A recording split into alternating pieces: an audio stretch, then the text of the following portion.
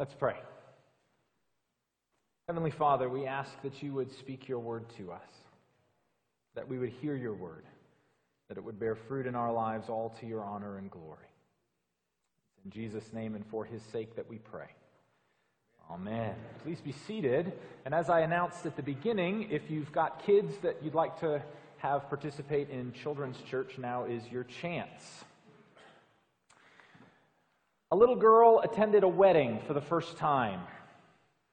And she enjoyed seeing all the pretty colors and the pretty dresses. And then she saw the bride. And the girl whispered to her mother, "Why is the bride dressed in white?" And her mother, perhaps choosing to skip a conversation with a young child about purity, replied, "Because white is the color of happiness, and today is the happiest day of her life." And the girl thought for a moment and then said, "So why is the groom wearing black?"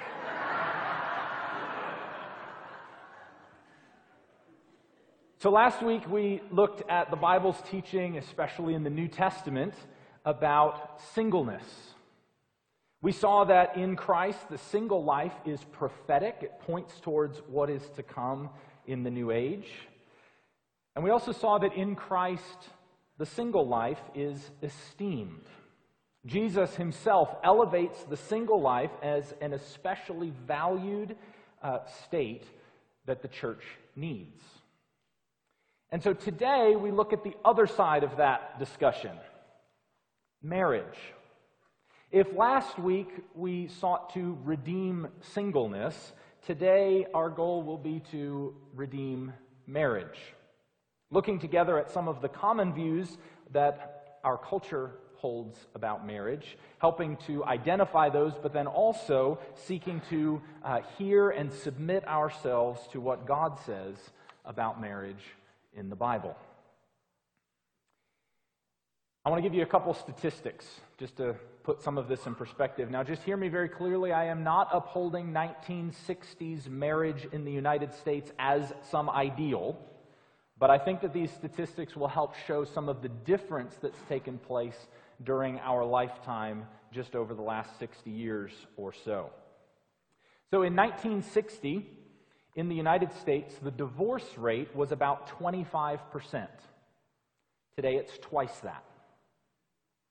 In 1960, in our country, 75% of adults were married. Today, it's actually less than 50%. In 1960, the percentage of people who were cohabitating, living together without being married, the percentage of people that were doing that in 1960 was negligible. Today, 25% of women aged 25 to 40, so a quarter of the women in that age bracket, are cohabitating with a partner. Half of all women in their 20s, 30s, and 40s in our country will live with a partner during those decades. Half of women, 20s, 30s, and 40s, will at one time live with a partner they're not married to. Men are no better, that's just the women in those statistics. As I said, I'm not upholding 1960s marriage in the United States as the ideal, but just noting some of the dramatic shifts that have taken place in just under 60 years. And so what I want to do first is help identify aspects of our current culture's views on marriage, and then sort of shift that into just two things we see in Scripture. So a couple things that we see just in our culture about marriage. And one is what I have heard referred to as me marriage. Marriage is about making me happy. As a woman named Tara Parker Pope wrote in the New York Times earlier this decade, she said, quote, "Marriage used to be about us, but now it's about me. It's about achieving my goals. It's about reaching my dreams. It's about enjoying my sexual desires. It's about me and finding someone who will make me happy." I remember in a previous ministry context, a man sitting down in my office with me, a man following an affair that he had had with a coworker told me that he knew God did not want him to work things out with his wife because, quote, God would want me to be happy. It's about me. Now, I would say related to that, but going beyond, is this idea that in marriage, part of the way that we make this about me is that our job in marriage is to find our perfectly compatible soulmate.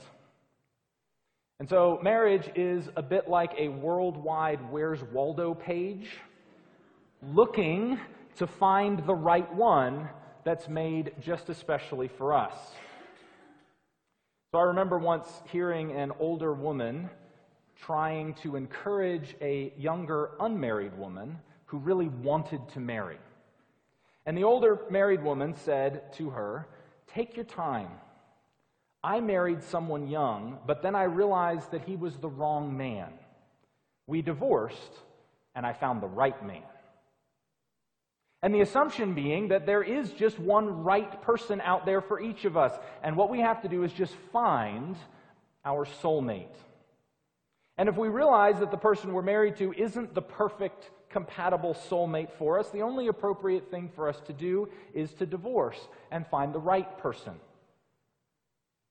But this fails to recognize our fallenness as sinners, and it is also unbiblical. A philosopher named Stanley Hauerwas wrote something a number of years ago which, shall we say, caused a bit of a stir, but I think if we understand what he means, I think he's absolutely right. So I'm going to read part of what he wrote because he said it better than I can. He said this: "The assumption is that there is someone just right for us to marry, and that if we look closely enough, we will find the right person. This moral assumption overlooks a crucial aspect to marriage. It fails to appreciate the fact that," and here's the money quote, "it fails to appreciate the fact that we always marry the wrong person. We never know whom we marry. We just think we do. Or even if at first we do marry the right person, just give it a while and he or she will change. For marriage, being the enormous thing that it is, means that we are not the same person after we have entered it. The primary problem is learning how to love and care for the stranger to whom you find yourself married. There is not just one right person out there made especially for each of us. I would suggest that in life there are lots of equally good paths at various times that we can make very appropriate decisions to go one way or another about a variety of things. And if you happen to make one decision that leads you this way instead of that way, you would never meet the perfectly compatible soulmate that was down this road. I would suggest that that would be a terrifyingly enslaving world to live in.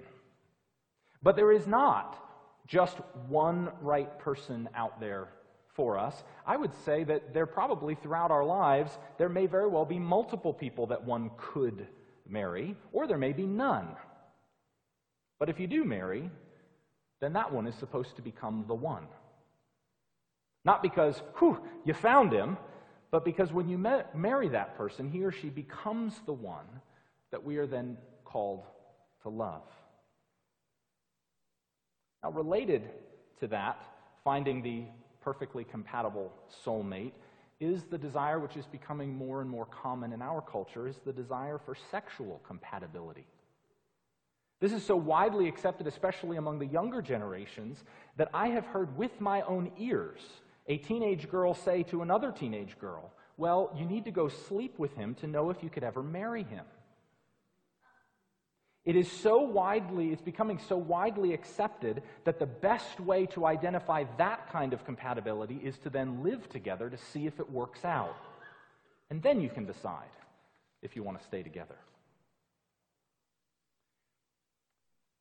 Another view in our culture is the desire to find someone who will love me just the way I am, meaning someone who thinks I'm so great that they won't want to change me. Now, if you want to marry someone who won't in any way change you, you pretty much have to find someone who thinks you're basically perfect in every way just as you are. But if you marry someone who thinks you're perfect in every way, the minute you marry them, they will discover that you're not, and they will want to change you. Because we're broken, and we still carry the marks of sin. We are not perfect. And then, speaking to a church, Christians, if you take all of that and embrace the culture's ideas on marriage, and then just take all that and then say we want Christian marriage, meaning we just add on top of that, I want to marry a Christian, you will never find anyone to marry, because that person doesn't exist. And then maybe you think if you found them, and then you discover that they change or you change, and if you accept this culture's view on marriage, when that happens, when you change or that person changes, you'll be convinced you married the wrong person, and you'll need to try again. But because these are some of the common views in our culture, this is sort of what's in the water, if you will, about marriage in our culture, but I believe that we can do better, and that marriage can be redeemed by hearing what God has taught us about His invention of marriage and what He has taught us about its essence and its purpose in Scripture. So briefly, I want to give you two things about marriage from a biblical view. There could be plenty more. We do not have to talk about everything in every sermon. But here's two things about marriage, trying to redeem marriage for our culture. And the first is this: marriage is a covenant.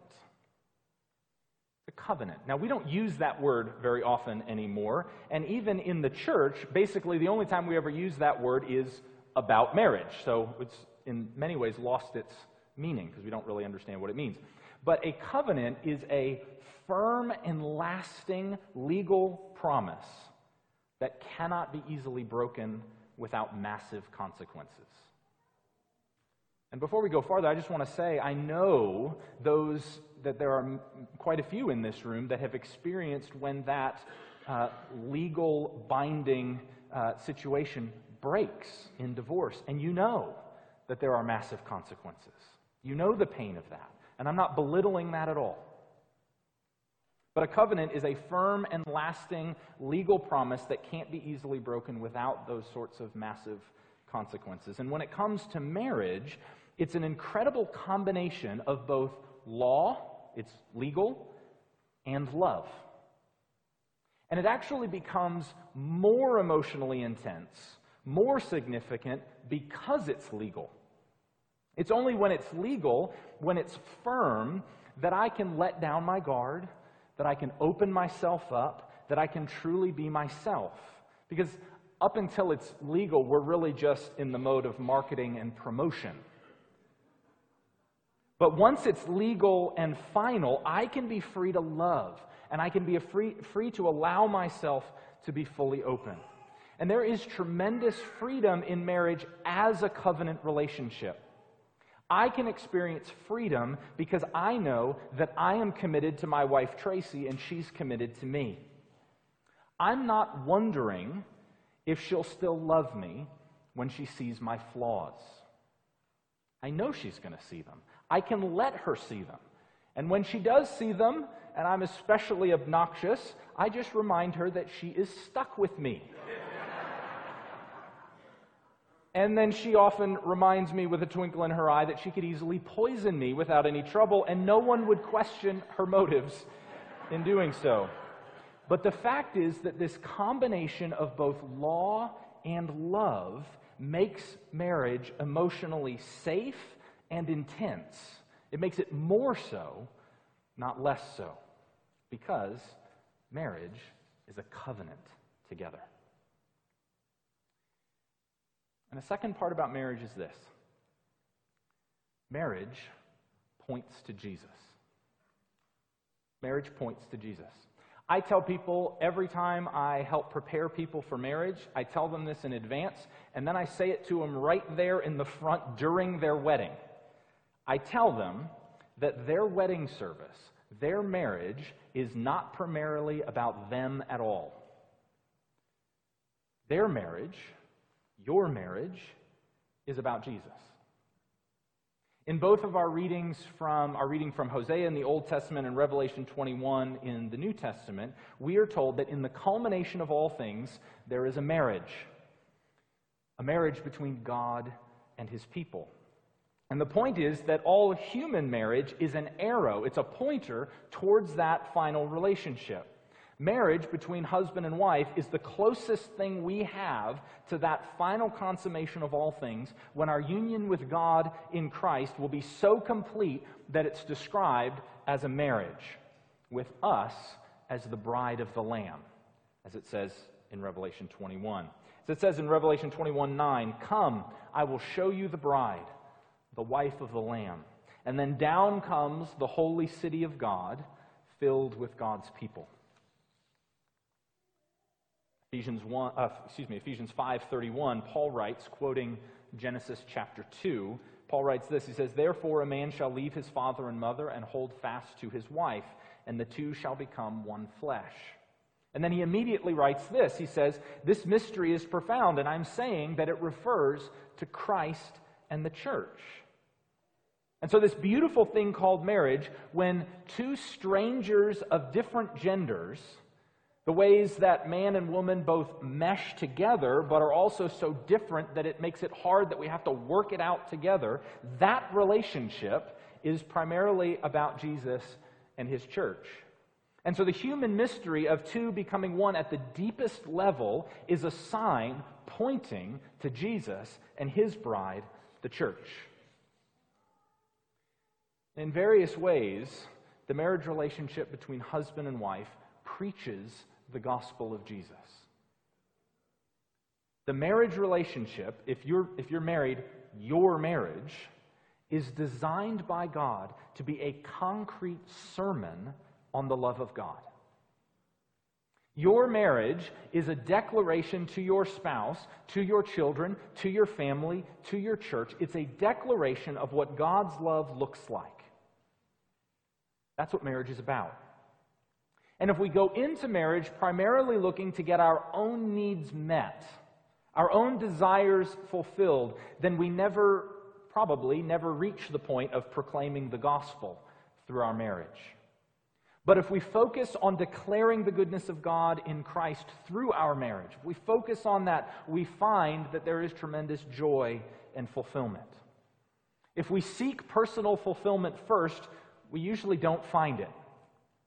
But if we seek the real purpose of marriage, if we seek that first, we often then find deep fulfillment in it. And it's not too late to start. Now, you may be, for those that are married, you may be in a very happy marriage, or you might not. But it's not too late to begin acknowledging that your marriage is about pointing your spouse, your children, your church to Jesus. The way you love him, the way you love her, should give a concrete example of what Jesus' love for the church looks like. Your spouse should get a better picture, a better experience of Jesus' love by being married to you than they would have had they not married you. Now, that's an immense responsibility for husbands and wives, but that is the point, and it is not too late to start. So to you who are not married, first of all, you don't need to marry. Listen to last week's sermon for that. But many of you will, and that's great. And for those who wish to marry, and who one day will marry, the best advice I can give you is to become totally enthralled with Jesus. Seek him with every fiber of your being, so if and when you later do marry, you will be that much more prepared to preach the gospel of Jesus in your marriage. Your calling now, as an unmarried person, is to learn to display those aspects of the good news of Jesus that shine more clearly through singleness than through marriage. And if you do later marry, you will be better prepared, you will be well prepared to display those truths of the gospel that shine more clearly through marriage than through singleness. Only marry those who will be true partners in the gospel, who will consciously join you in proclaiming the truth of God in Christ through your union together. Only marry those who will help show you and show the world the goodness of Jesus displayed on the cross. And to those who are married, may today be a day when you commit again to loving him, to loving her, by putting their needs above your own, following the example of Jesus who laid down his life for his spouse, the church, knowing deep in your soul that when we do so, we are in our small way preaching the gospel of Jesus, who left the glory of heaven to become one of us in order to lay down his life for us. May the way that you love your spouse declare that truth of Jesus again. Forgive. Consciously, intentionally, tenaciously, gently forgive. When he does that thing again that makes you so mad, you're laughing. When she says that thing again that hurts so much, remember the way that Christ forgave you. But you say, it was inexcusable. I know. That's why forgiveness is what is needed. If it were excusable and understandable, then understanding is what would be needed. But precisely because what he or she did is inexcusable is exactly why forgiveness is needed. Our sin is inexcusable, which is why God provided the way that we could be forgiven, not just excused. Forgiven, washed, sin paid for, given new life in Christ, forgiven. And our job in marriage is to display that forgiveness to our spouse. And so when your marriage reminds us again that he or she is still a sinner, let us with grace take up our calling to preach the gospel of Jesus in the way that we lovingly forgive and reconcile. Marriage is a God-given, God-designed way for us as Christians to declare and display the love of God for us. Our spouse should get a better glimpse of Jesus' love by being married to us than they would have if they hadn't.